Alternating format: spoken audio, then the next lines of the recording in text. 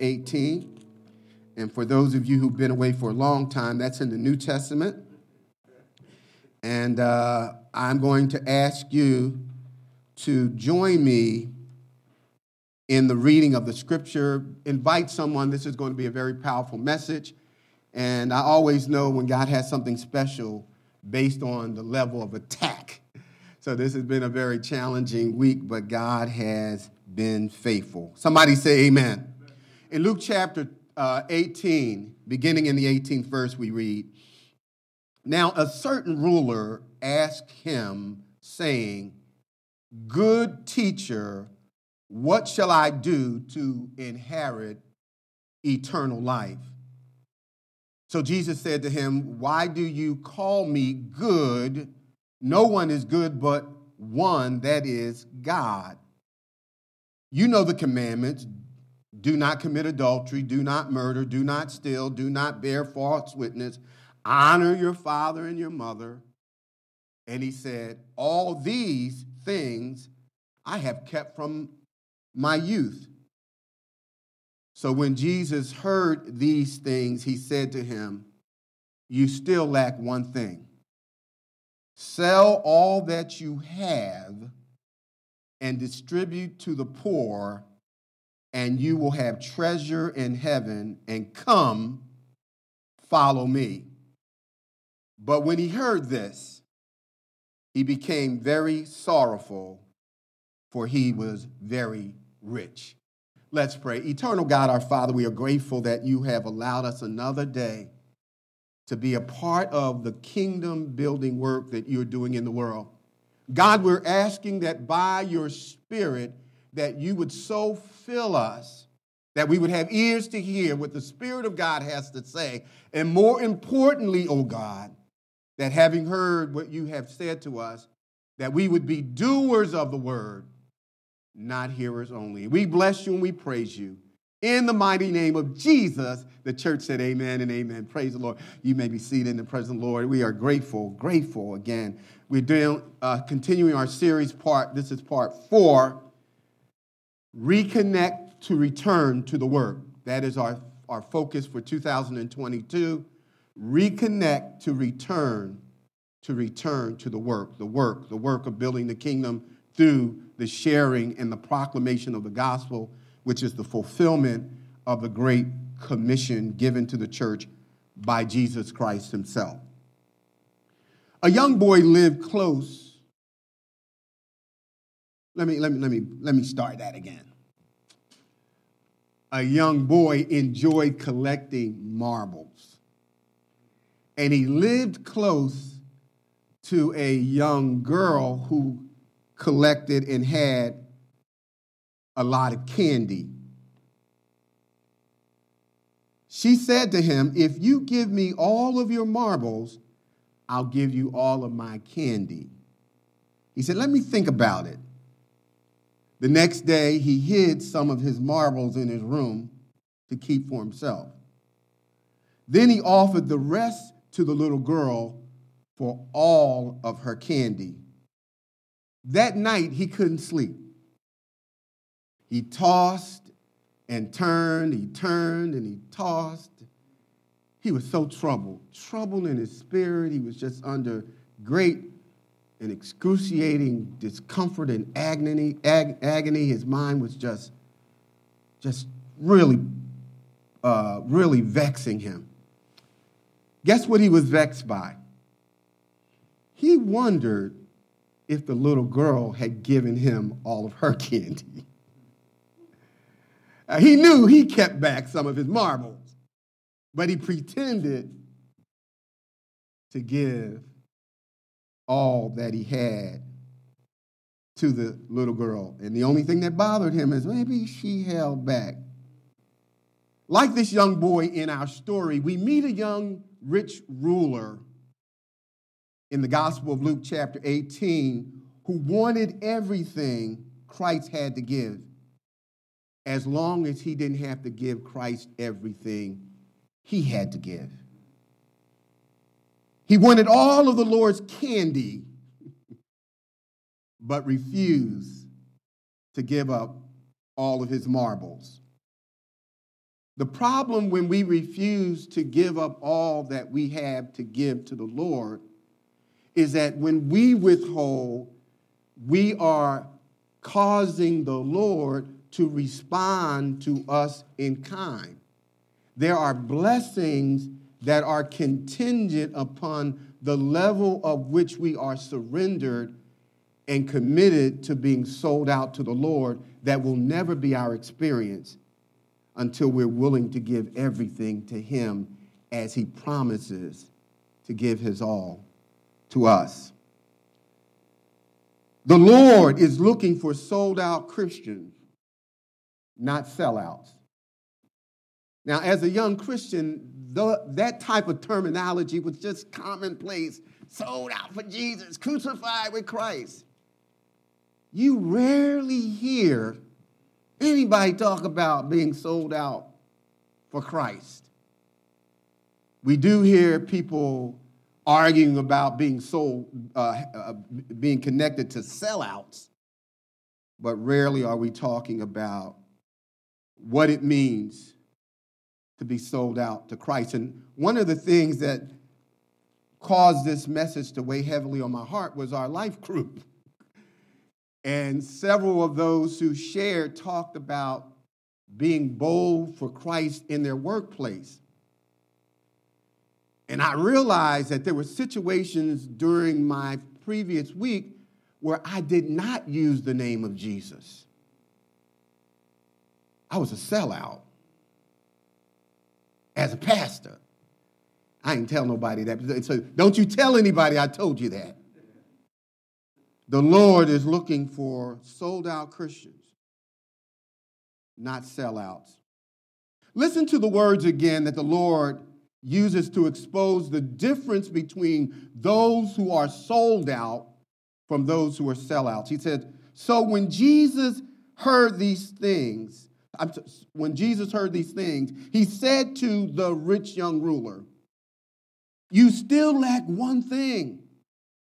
Sell all that you have and distribute it to the poor, and you will have treasures in heaven. Then follow me. And the scripture says the rich young ruler proved by his actions that he wasn't about to be sold out. He was going to sell out. He became sorrowful. He became discouraged. And he chose not to follow Jesus because following Christ meant that he had to give up what was most important to him. Now, on the surface, this young ruler sounded and looked like he had already given God his marbles, all of them. In fact, he was convinced in his own mind that he had. I want you to know that there are people in the church who would say, if you ask them, am I sold out? Oh, yeah, I love Jesus. I'm crucified with Christ. I die every day. I'm mortified the flesh. I'm bearing my cross. I understand that I'm crucified, and I'm redeemed by the Lamb of the Lord, and I'm sold out. And they really believe that until the Lord says, there's an area in your life that you have posted a do not touch, off limits to God, that you will not access to him.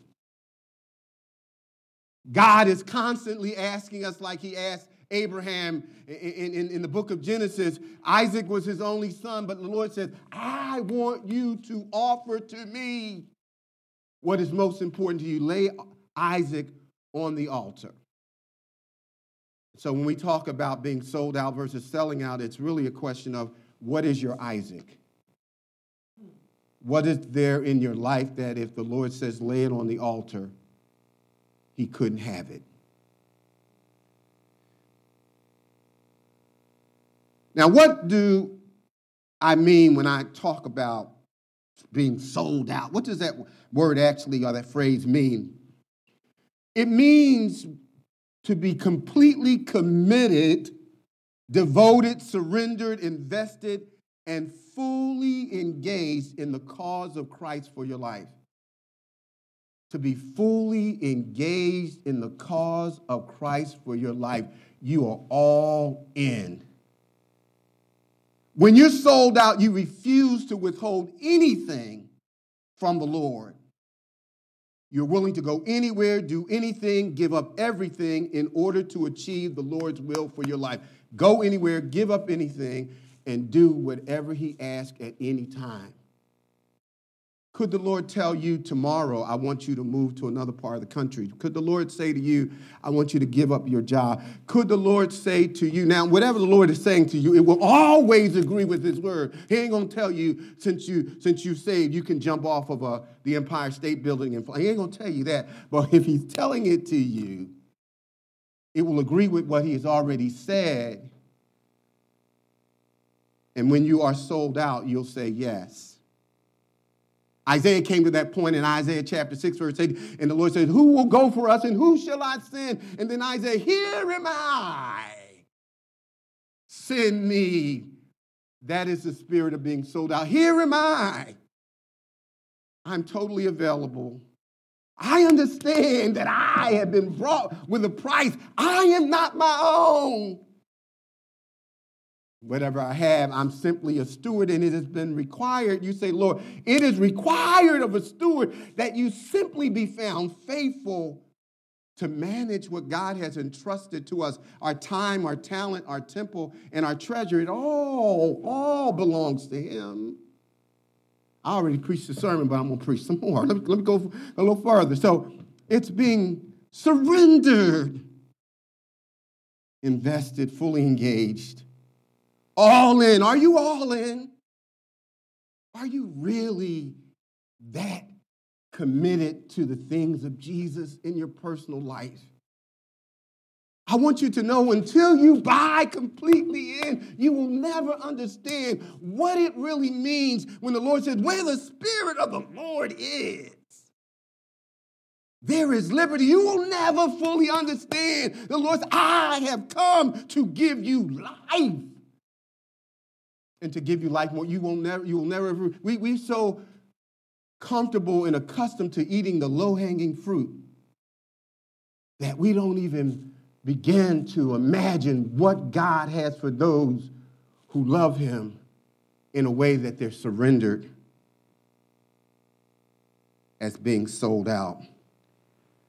Now, what does it mean to be a sellout? As a Christian, a sellout is a professing Christian who betrays the cause of Christ as revealed in his word in our personal life. You betray, you forsake, you abandon, you desert the cause of Christ in your personal life.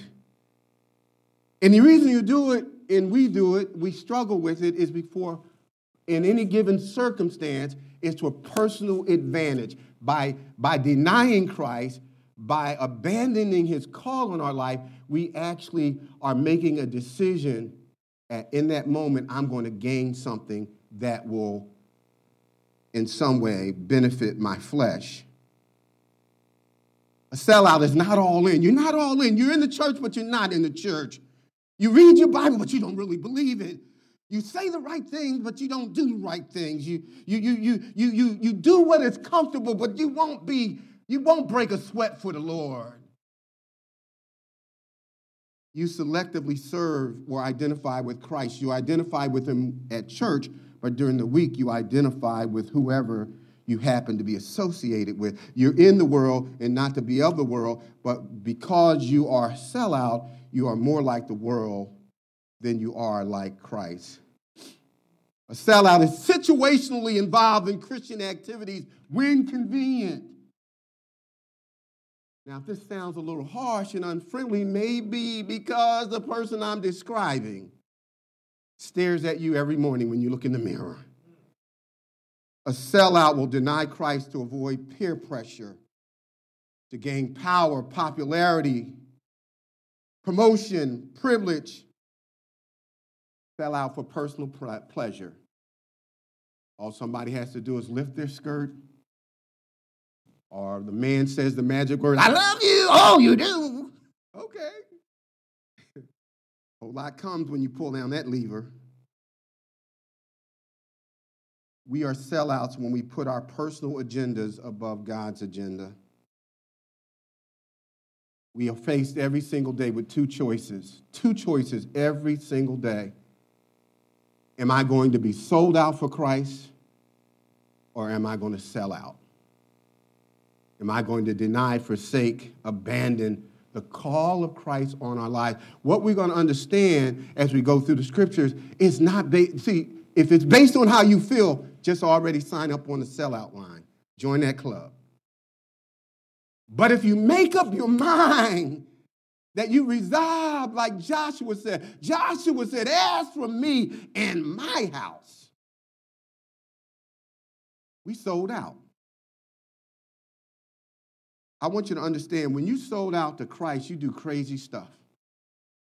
Supernatural things begin to happen. In Acts chapter 2, and this is the amount of part, they begin to see signs and wonders, and everybody who had need went without lacking because the church started giving like they never had given before. People sold property, sold jewelry, donated all types of finances to the church, because they were sold out. And the Bible says that God caused them to continue to grow in favor and to increase in number. I want you to know that when the church decides to sell out, to be a sold out church, we don't want to sell out. When you become a sold out Christian, the power of God is released. And we begin to experience a second Pentecost, because of what occurs. Now, the question for me as I went through this passage of Scripture, now that we've seen what a sold-out Christian is and what a sell-out Christian is, why did the rich young ruler choose to sell out? Why? And I believe that his experience mirrors ours in terms of why we don't go all in for Jesus. And I want you to know, to the degree that we go all in for Jesus, we'll go all in for our marriages, as husbands, as wives. When we hold back from Jesus, we will inadvertently hold back from the kind of love, the kind of leadership, the kind of commitment and growth, the oneness that the Bible says the two were one. How does that happen? When you're sold out. That's why the Lord says to the wife and to the husband, as unto the Lord. As unto the Lord.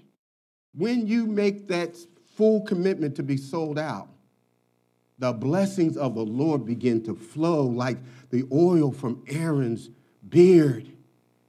And it's not just individual blessing. It's a blessing that becomes generational. That's why the devil doesn't want you to be a sold-out Christian, a surrendered Christian, a totally committed Christian. But let me get into this passage. And by the way, for those of you who've been walking in this way for a long time, there are no vacations. You don't get gerrymandered in.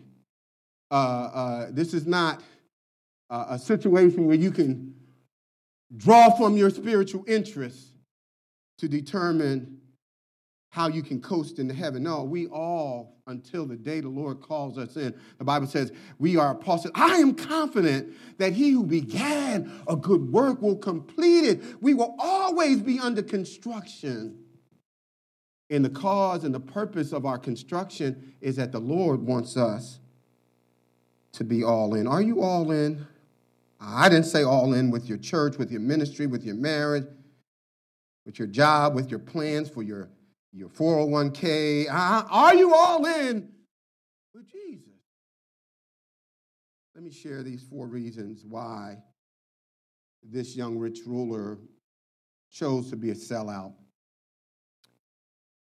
Listen to the scriptures again. Now a certain ruler asked him, young ruler, and the interesting thing about this passage, it is so significant, so paramount, that in 3 of the 4 Gospels, this story is repeated with additional detail. So to fully grasp the true picture of what is being portrayed here, you need to look at Matthew, Mark, and Luke, because each one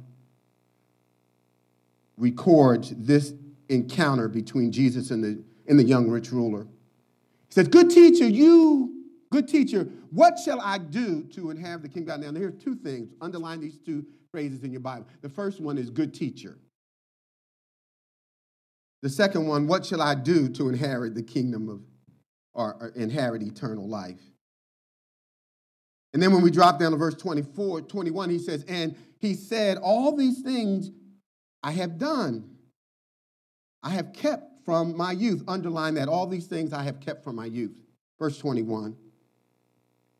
And then the fourth thing is at the end of verse 20, in verse 23. He says, but when he heard this, sell all you have and distribute to the poor, he became very depressed, sorrowful, for he was very rich. Underline that. There are the four things that I want to consider with you that caused him, this rich young ruler, to be a sellout. And I believe it also impacts how we make our commitment to the Lord Jesus Christ. The first reason is connected to the designation that he gives to Jesus, which reveals that the rich young ruler had a distorted view of the Savior, a distorted view of the Savior. The Savior is Jesus. And I want you to consider with me that when he asked Jesus the question about inheriting the kingdom of heaven, he refers to Jesus by using a theological designation that the Jews understood only accurately described God. No teacher was ever called good. The way that Hebrew word was used, it referred to perfect in character, perfect in righteousness, perfect in integrity. Teachers were good, but none of them. Teachers had these characteristics, but none of them could be characterized as good. That's why Jesus said, why do you call me good? Only God is good. Now, Jesus wasn't saying, don't call me that. He was simply saying, I want you to understand that when you acknowledge that I am good teacher, good rabbi, you are also reflecting in your words that you are accepting and acknowledging that I am God in human form.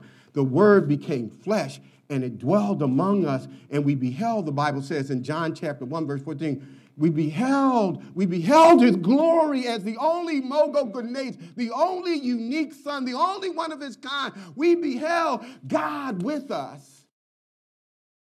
And so he was saying, Jesus, good teacher, you're God.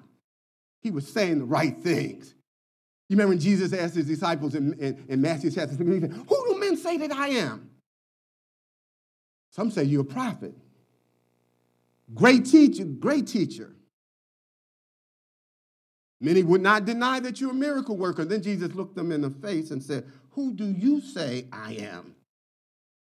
And Peter, speaking for the other 11, he says, thou art the Christ. Jesus Christus, thou art the Christ, the Son of the living God. You are God in human form. And so Peter was saying the right things. He was speaking like somebody who was sold out. And then in the very next few verses, Peter said, you ain't going to the cross, though. You ain't going to fulfill God's purpose. And then Jesus had to say to Peter, who was speaking first as someone who sold out, now in the very next conversation, he's acting like a sellout. Jesus said, get thee behind me, Satan. So you could be sold out in one conversation. In the very next conversation, you're talking like somebody who's a sellout. So he said the right things. Many shall say in that day, Lord, Lord. But even though he said the right things, he did not think the right way about who Christ actually was. Well, how was his view distorted? How was he misunderstanding who Jesus was? The reason I know that he misunderstood what he was actually saying and attributing to Jesus as God in human form is that when Jesus told him what to do, he didn't obey. If he really recognized that Jesus was God, he would have obeyed. That's why Jesus said, why do you call me Lord, Lord? Why do you call me Adonai, ruler, sovereign? Why do you call me master? And you do not do the things that I say. I'm not your Lord if you don't obey me. And so we can say the right things. We can pass the theological test. Yes, Jesus born of a virgin. Yes, Jesus is Emmanuel, God with us. But when the Lord tells us to go to that secret place where we've hidden our marbles, do we respond to him based on who he is? And when we do not, we're actually denying his authority. We're denying his power. We are questioning his true identity. I want you to know that there are Christians who call Jesus Lord, who could pass theological examinations, but they would fail the practical experiences of proving that they really believe he is by the lack of obedience in their life. Here's what I'm saying. We are sellouts because we don't really believe that he is Jesus Christos. We don't believe that he's Christ, the God, the Savior of the world who came in human form, who is the God-man. We don't really believe that. We believe in Jesus as Savior, but do you trust him as Lord? Is he the master, the ruler, the controller? Is he Adonai in your life? This ruler said the right things, and you would have thought he believed the right things until the Lord said, sell, sell, sell. I have a barber who used to brag. He breeded pit bulls. You go in the shop, and the pit bulls, he let them stay in the shop at night. They tore up the chairs, and it smelled like pit bulls, whatever that means, but it didn't smell very good. He be talking about, yeah. He said, one of the things I really enjoy is taking my pit bulls. I got 4 of them. They're so big and strong, I can only take 3 of them at a time. I take them out to the park, and I just let them run. And I watch people see my pit bulls, and they jump up on the park picnic tables, and they get back in their cars, and I can hear screaming. And he said, man, I just thoroughly enjoy watching people lose their minds over my pit bulls. I said, man, that's not right. I said, those dogs could just wipe somebody out. Oh, man, all I got to do is whistle and they come back, and I got full control of these dogs. Okay. I couldn't convince him that he shouldn't do that. It was unsafe. And I'm talking about the wee hours of the morning in Philadelphia. So one day he lets his dogs go, and they run like they normally do, and they come up on a man who has 2 small dogs.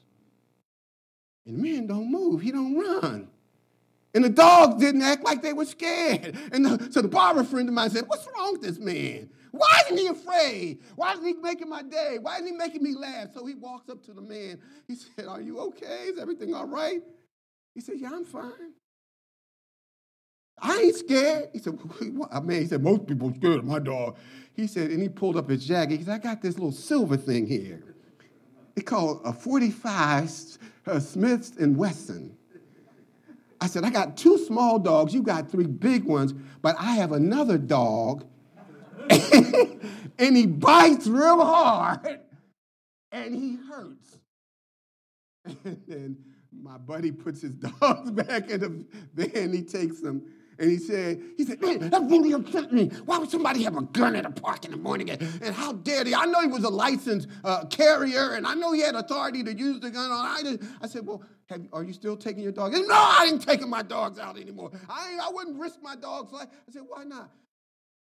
I want you to know why he changed his conduct. It's because he met something with authority and power called a 45. Here's how it applies to us. When we fully comprehend that Jesus is God in human form, that he is God, the Bible says he existed in the form of God, and he did not regard becoming equal to God something that he had to gain. He took on the flesh that he might die in our place. When you accept that he is really God, you will respect his authority and power. And when you respect his authority and power, guess what that does? It changes your behavior. Jesus is that 45 Smiths and Wesson. He is the one who is Lord. He is the one who is Adonai. And so he had a distorted view of the Savior. He treated Jesus like he was just an ordinary teacher. We treat Jesus like he's just a historical character in a book called the Bible. We have never, some of us, fully come to grips with he's more than just a good teacher, somebody to help us when we get in trouble, a good luck chain.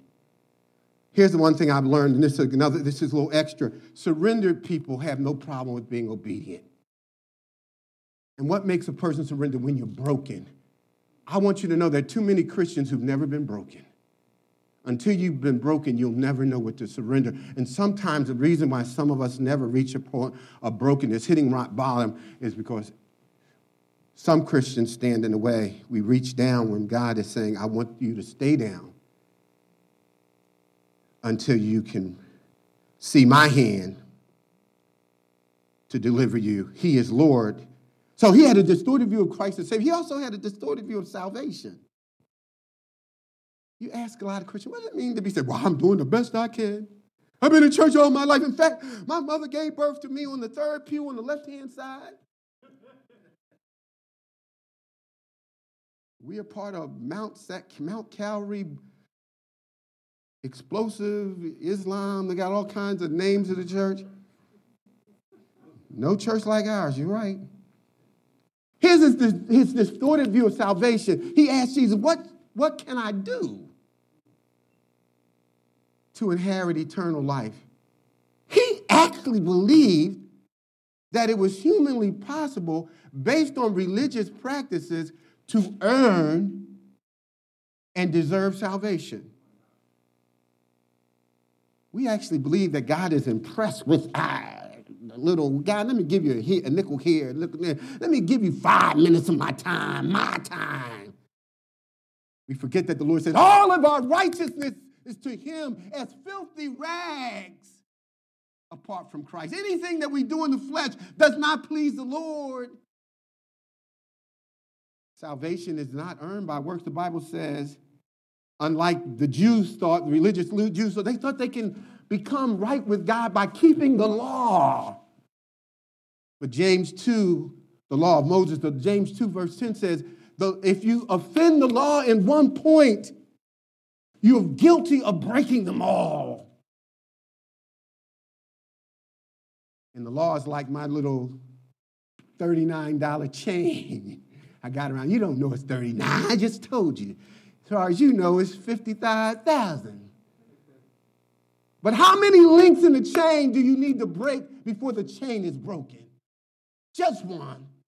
And so what James is saying, if you break one law, the whole chain is broken. And so the law being perfect is impossible for us to obey because we are imperfect. We're not saved by works of the law, saved by works of our own hands. In fact, Ephesians chapter 2, verses 8 and 9 said, for by grace you have been saved through what? Faith. That not of yourself. It is the free gift of God, not the result of human effort, lest any man should boast. Saved by grace. Not only didn't he understand that he could not save himself through human effort, he didn't understand what we sometimes don't understand. Salvation is free, but it was very costly to God. Someone has called grace God's riches at Christ's expense. God gave for our salvation the very best that he had. Jesus has redeemed us from the curse of the law. We are redeemed. We have been brought back out of the marketplace of sin because of what Christ did. The Bible said, without the shedding of blood, there is no forgiveness of sin. Jesus, the Christ, is the propitiation. He appeased. He satisfied. He met the just requirements of God's demand for our sin when he took our place.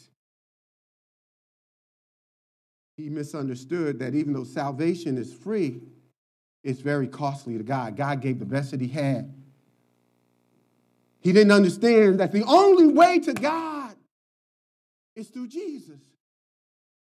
Acts chapter 4, verse 8 said, neither is there salvation in any other name given unto men whereby we must be saved. And then Jesus, let me punctuate that. I am the way, the truth, and the life. No man can come unto the Father except by me.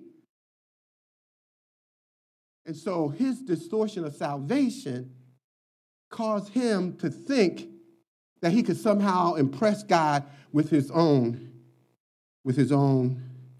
accomplishments. There's only one way to God. And I think when you begin to reflect on the fact that God, the Bible says, while we were still in our sins, while we were yet sinners, in our weakness, that God proved beyond any question or shadow of a doubt how much he unconditionally loves us. He sent Jesus to die. When you understand that salvation is a gift from God that we don't deserve, it'll make you want to be a sold-out Christian. But when you have a distorted view of salvation, you just see it as fire insurance. His name was, I'm not going to mention his name, but he was a dialysis patient.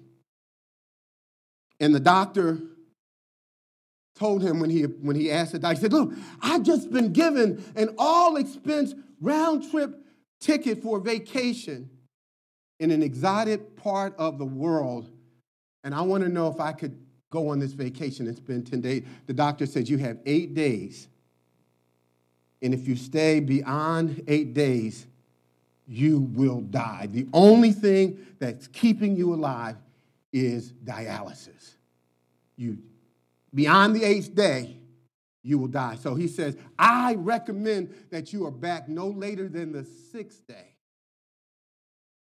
So the man said, oh, man, I'm not missing this vacation. I never get a chance, and it's all paid for, and I can take one guest. And so he went on this all-expense vacation on this exotic island, and he's having a ball, and he gets to the 6th day, and he's feeling great. He has no symptom. And he said, the doctor don't know what he's talking about. Why would he try to rob me of this experience? And so he stays to the 7th day, and he's still feeling great. He's looking great. He's drinking, and he's having a party, staying up all night, just really having a thrill, taking pictures, sending Facebook shots back, and everybody's just happy for him. Now we're into the 8th day, and then he decided to come back on the 8th day. And he called the doctor. He said, I'm feeling a little different, but it's more into the 9th day. He said, my plane won't land until the following morning, and that'll be the 9th day. And so it'll be one day after the last day I should have gotten the only thing that could save me, and that's dialysis. And the doctor said, well, when you come to the hospital to die. He got off the plane, he went to the hospital, and he died that day. He had only one medium, a resource that was available to him, and he had a certain amount of time. And without responding to that obedience, he actually died as a result.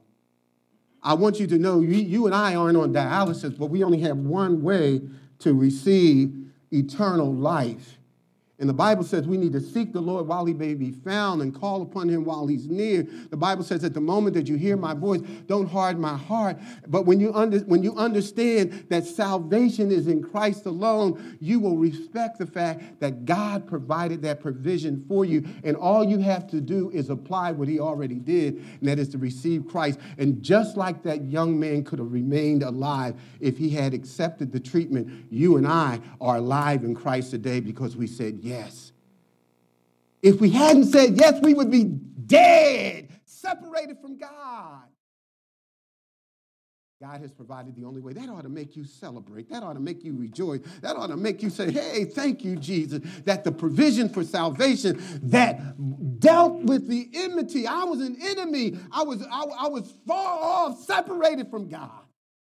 But salvation through Christ. Let me run on. He also had a distorted view of sin. When Jesus said, you know the commandments, and he goes to some of the commandments, and then the man said, well, I've done all of them perfectly since I was a boy.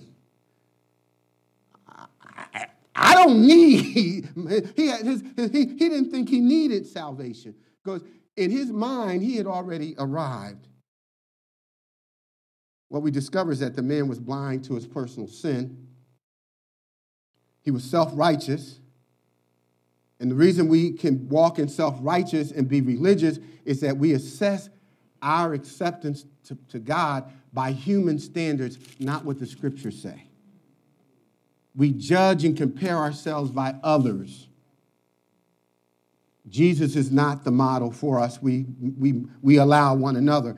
He did not see his need for forgiveness. He was looking for approval. He was basically saying, Jesus, I'm just coming to you. I'm asking the question, good teacher. To really let you know I've crossed every T, I've dotted every I.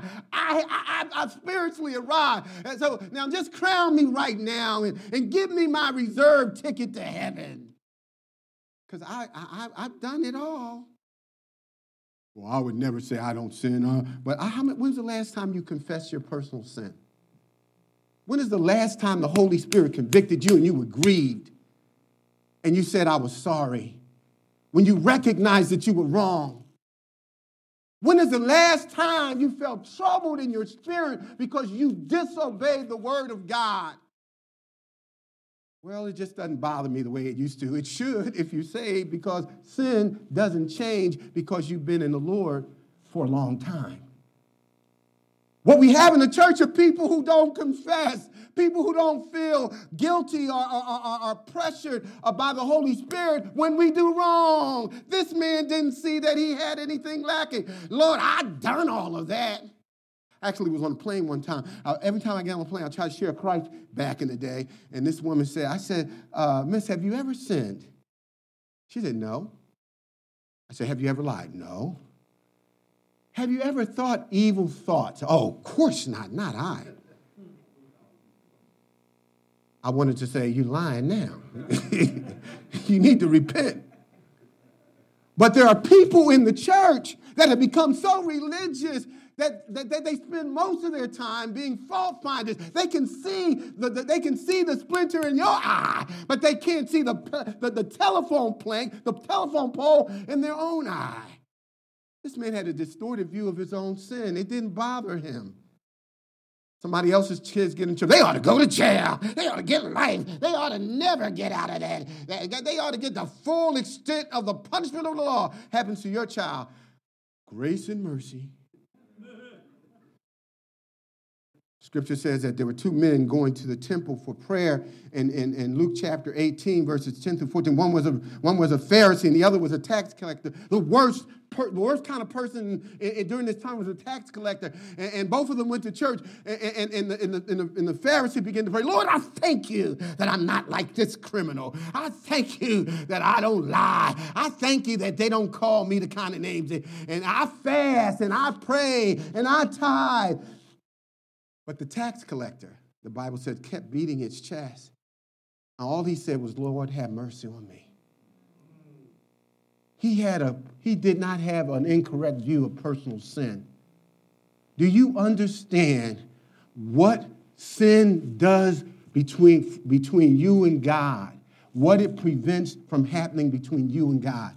The Bible says if we walk in the light as he is in the light, we have fellowship one with another, and the blood of Christ continues to cleanse us from sin until we deal with our personal sin problem. But he said, if you confess your sin, I'm faithful. You have sin in your life. But without confession, your fellowship with the Lord and other believers is broken. He had a distorted view of his personal sin. He had a distorted view of the Savior, distorted view of salvation. Here's the final thing that gave him problems. He had a distorted view of stuff. Say stuff. That's a theological term. Stuff. So when Jesus heard these things, he said, you still lack one thing. Sell your stuff and distribute it to the poor. And it was at that time the brother said, hey, I don't know if I want to be a Christian. I don't know if I don't want to join that kind of church. I don't know if it requires all of that. I think I might go get another type of Bible. Maybe that's not the right translation or something. When Jesus told the rich man to give all that he had to give to the poor, he's not saying that it is wrong to be rich, to have wealth, but it is wrong for wealth to have you. I want you to understand that the Lord knew the man's heart on the outside. He was all dressed up and he looking important and he had high standing. He was a ruler. He was rich. This dude was balling, but his heart. The Bible says that man looks at the outward appearance, God looks at the heart. The Lord knew the man loved money more than he loved God. How many of you know that the Lord has the right to ask you for everything you have because it all belongs to him? It all belongs to him. Some of us, when it comes to money, we have hidden that part of our life. God cannot touch how we give. When I was a baby Christian, I had my dollar. I take my dollar out and I walk down the middle aisle holding my dollar. I felt so good about myself. Now I wasn't working. But I gave $1. And for years, that's all I gave. And one of the ways that I justified, I said, I'm not giving any money to that man, that preacher. I didn't see that giving was a reflection of where my heart was and whether I was a sellout or was I sold out. Some of us have been giving the same amount to the Lord, even though you get annual pay increases. You haven't increased your giving to the Lord. And it's not because, I'm just being a wise steward. A wise steward over whose money? The Bible says that the earth is the Lord's and the fullness thereof. Everything that you have belongs to him. We give out of comfort and convenience. We don't give out of sacrifice. We're not giving because we've consulted with the Lord. But at the same time, we're walking around like we're flying or gliding on a spiritual cloud. We can quote every scripture. We know all the major doctrines, and we're robbing the Lord. We ain't giving worth nothing. And the Lord knows your heart. You're not hiding it from him. But that's just an area where you have not surrendered. One of the things that I had to do, I made every excuse under the sun why I couldn't get. I'm a single parent, and the Lord knows how hard it is. I'm driving 3 kids to church, and I'm barely getting there. Sometimes no gas in the car, and I'm telling the Lord, I can't tithe, I can't give. And then after about 3 or 4 cars broke down, and after the air conditioner broke down, and the kids stayed in the hospital, I said, guess what, Lord, I'm on tithe. My struggle now as I get older and I'm trying to move towards retirement is not how little can I give, but Lord, how much can I give? Lord, whatever you want, I want you to have it. I'm not withholding anything because you give your best to me. The Lord doesn't give us anything less than his best. Are you giving the Lord your best? Are you really giving the Lord your best? Where are you really storing your treasure? Do you really understand that only what we do for Jesus will last? And any boat that we get on that Jesus isn't on, that's the boat that's going to sink. But when Jesus is on board, when he is the captain of our ship, we are on an unsinkable ship. We cannot lose when Jesus is in charge. This man said, Lord, anything but my money. Anything but my family, children are a gift from the Lord. The fruit of the womb is a reward. I put thousands of dollars in this house. The Lord said, unless the Lord builds a house, they that labor, who build laboreth in vain. Whatever you have, that car that you're driving, that job that you have, the very breath that you're breathing is from the Lord. And at any second, he could simply say, return, and you stop breathing, and you kill over, and you be leaving this earth, entering into the very presence of God. Without any discussion. Well, Lord, I'm not ready. Can we talk? No. You can talk about it in heaven if that's where you end up. Your children belong to the Lord. Your finances belong to the Lord. The body that you're trying to keep in shape belongs to the Lord. The ability to think and make good decisions, that is also from the Lord. It all belongs to him.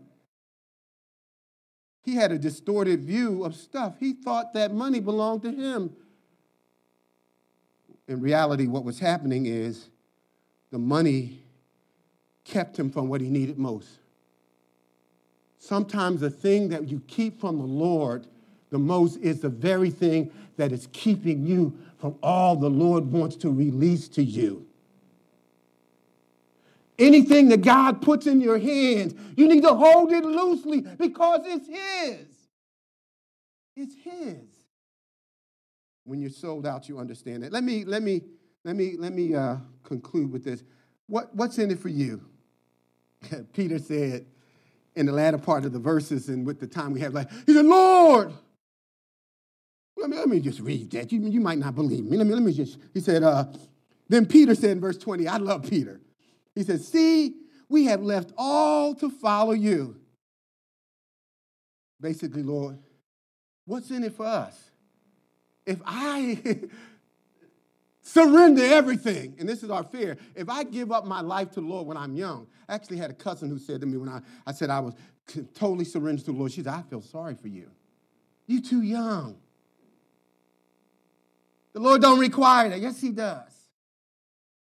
I don't care where you are in your spectrum of life. God requires nothing more, nothing less than all that you have to offer. Here's what happens. Here's what's in it for you, Peter. Here's what's in it for you, Christian. Paul talked about this. He said, for me to live is Christ, and to die is gain. You get power over fear to serve Christ with boldness. Boldly serving Christ. Paul was in prison. He said, but for me to live is Christ, but to die. To die. I'm not afraid to die. I'm going to serve the Lord. Because what happens when you're sold out, fear can't dominate you. When you're dominated by fear, guess what? You're not sold out, you're selling out. Here's a second thing that happens. Passion enables you to go through whatever it takes to get to wherever Jesus is leading you. Paul said, he said, it would be far better for me to leave. But it is for your benefit that I remain so that you can grow. And I'm willing to stay in prison. I'm willing to be beaten. I'm willing to go through everything because I have when you're sold out, you have a love for the Lord and for people, and your heart is broken when the heart of the Lord is broken. I want you to know one of the things that's missing in the church is that we lack passion.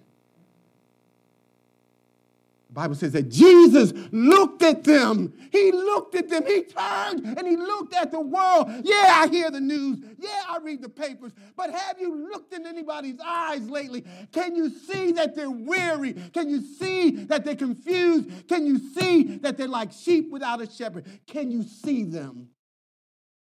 Passion, passion, passion. Harry, here's another thing that happens. You get perspective. You see the world from the lenses of the Lord when you are sold out. You understand that all things work. How can all things work together? How can you be Daniel, Meshach, and Shadrach? How can you be Meshach, Shadrach, and Abednego, getting ready to be thrown in the fire and say, oh, king, you might throw us in the flame. And we ain't bowing. Because we understand by faith that the Lord, he's able. But even if he doesn't, I can look beyond the temporal loss of my life because I know that I can't lose with the stuff I use. I got the Lord in my life, and they end up in the flames. And there was a fourth man in the fire. You ever been in a troubled situation? You ever been with your back up against the wall, and all of a sudden, out of nowhere, you find there's somebody else in the room. There's a voice that gives you a peace that passes all human comprehension. You know who he is. You know who he is. He ain't nobody but Jesus. Here's a final thing. Sold out gives you personal access to the promises of God. We left everything to the Lord, and then Jesus says, I tell you, no one who has left home or wife or brother or sister or parents or children for my sake, for the sake of the kingdom, will fail to receive many times as much in this age and in the age to come. Say, I will bless those who are sold out to me. Nothing good will I withhold from those who love me and walk uprightly. David said, I've been young. I've been old. I've been young, but now I'm old. But I have never seen the righteous forsaken, nor his seed begging bread. Promise. Anybody want the promise of God? When you are sold out for the Lord, you have those promises. Stand up with me. You'll have purpose too. You'll have purpose for living. You'll understand that you were created to serve the Lord. Passion, purpose, perspective, power over fear. When I was in elementary school, my mother made me open up a bank account. Through my school, they allowed children to have their first bank account. PSFS was the name of the bank. I think it's WSFS now. And I didn't know what a bank account was. But I heard my mother say, I'm going to put $10 a week in your bank account, in your savings account. $10 was a lot for a joker like me, man. That was a fortune. But here's what I didn't like. She said, if you put $1 in, I'll put 10. I liked her putting money in my account, but why you got to use mine?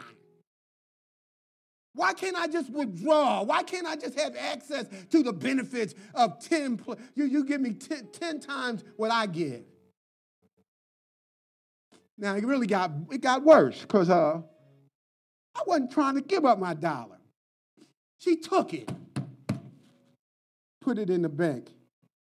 And for years, she would put $10 a week, take my one. That by the time I get out of elementary school, I had a pretty sizable amount. And then she stopped putting her 10%. And then the bank gradually became depleted because I didn't put anything in it. I want you to know my mother was teaching me the principle of sowing and reaping. Now, we understand that financially we invest our money. We put our money in savings accounts, and we do all kinds of things to increase our worth and our value economically. But the Bible also teaches about sowing and reaping spiritually. Every time you make up your mind to die to yourself, you become alive in Christ, you are depositing into your spiritual account. And everything that you give, the Lord always gives 100-fold. And so this is why he does it.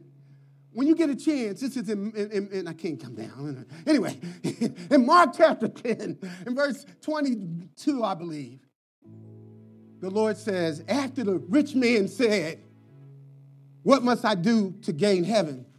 The Bible said he looked at him and he loved him. The reason why the Lord wants us to surrender everything to him is because he loves us. And his desire is not just to give you a nickel blessing. He wants to bless you. We talk about above and beyond what we can ask or think. Most Christians aren't experiencing that because we're selling out rather than being sold out. When you are sold out, the Lord will open up the windows of heaven and he will pour you out a blessing that you can't even receive. And so he's saying, like my mother, just open up the account. Deposit your body as a living sacrifice. Holy and acceptable, and I will bless you. Are you willing to be a sold-out Christian? Are you willing to surrender to Christ? Are you willing to take your hand back and stop taking from the Lord without giving anything in return? Let's pray. Father God, forgive me for not being bold for you